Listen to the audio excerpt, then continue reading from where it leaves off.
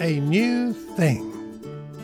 Hello, Malcolm here, and welcome to your daily devotional podcast anchored in Isaiah 43 and verse 19, where God says, "See, I am doing a new thing. Now it springs up. Do you not perceive it? I am making a way in the wilderness and streams in the wasteland." We are currently looking at God doing a new thing in the life of Esther, and today we're going to explore Esther's impact. Esther chapter 8 verse 15. Then Mordecai went out from the presence of the king, wearing royal robes of blue and white, with a great golden crown and a mantle of fine linen and purple, while the city of Susa shouted and rejoiced. For the Jews there was light and gladness, joy and honor in every province and in every city. Wherever the king's command and his edict came, there was gladness and joy among the Jews, a festival and a holiday. Furthermore, many of the peoples of the country professed to be Jews because the fear of the Jews had fallen upon them. And then in chapter 9, verses 18 and 19, the Jews who were in Susa gathered on the 13th day and on the 14th, and rested on the 15th day, making that a day of feasting and gladness. Therefore the Jews of the villages who live in the open towns hold the 14th day of the month of Adar as a day for gladness and feasting, a holiday on which they send gifts of food to one another. Most of the book of Esther has been very tense and doom has been threatened, but finally as we get towards the end of the book, Mordecai has been saved, Esther has been saved, the people of God have been saved, and now it's just feasting and gladness and joy and festivals all over the place.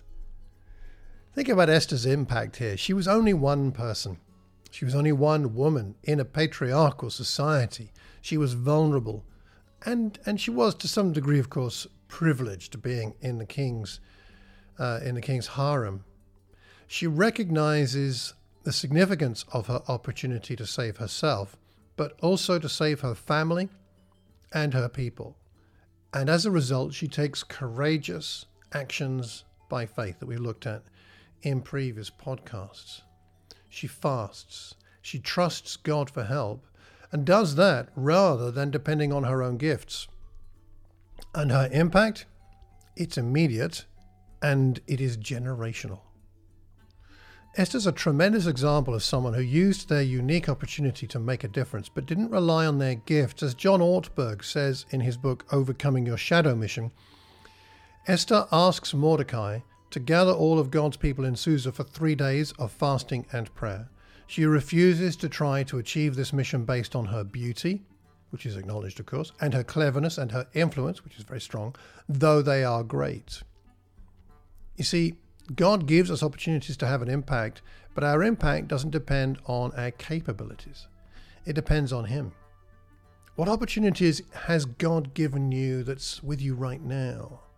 Remember in Galatians 5 verse 13, Paul says, "You were called to freedom, brothers and sisters, only do not use your freedom as an opportunity for self-indulgence, but through love, become slaves to one another." Whatever we have, we're meant to use for others. Our freedom, our time, our energy, opportunities that God places our way, opportunities for God to do great things, for us to have an impact, but for Him and through Him, not through depending on our gifts, our talents, our resources. So why not take some time today to ask God to show you an opportunity to have an impact on the salvation of people who do not yet know God, and ask Him to empower it so that it is to His glory and through His strength. And I hope you find your heart, your life, your congregation and your world inspired by God doing a new thing. Until tomorrow, take care and God bless.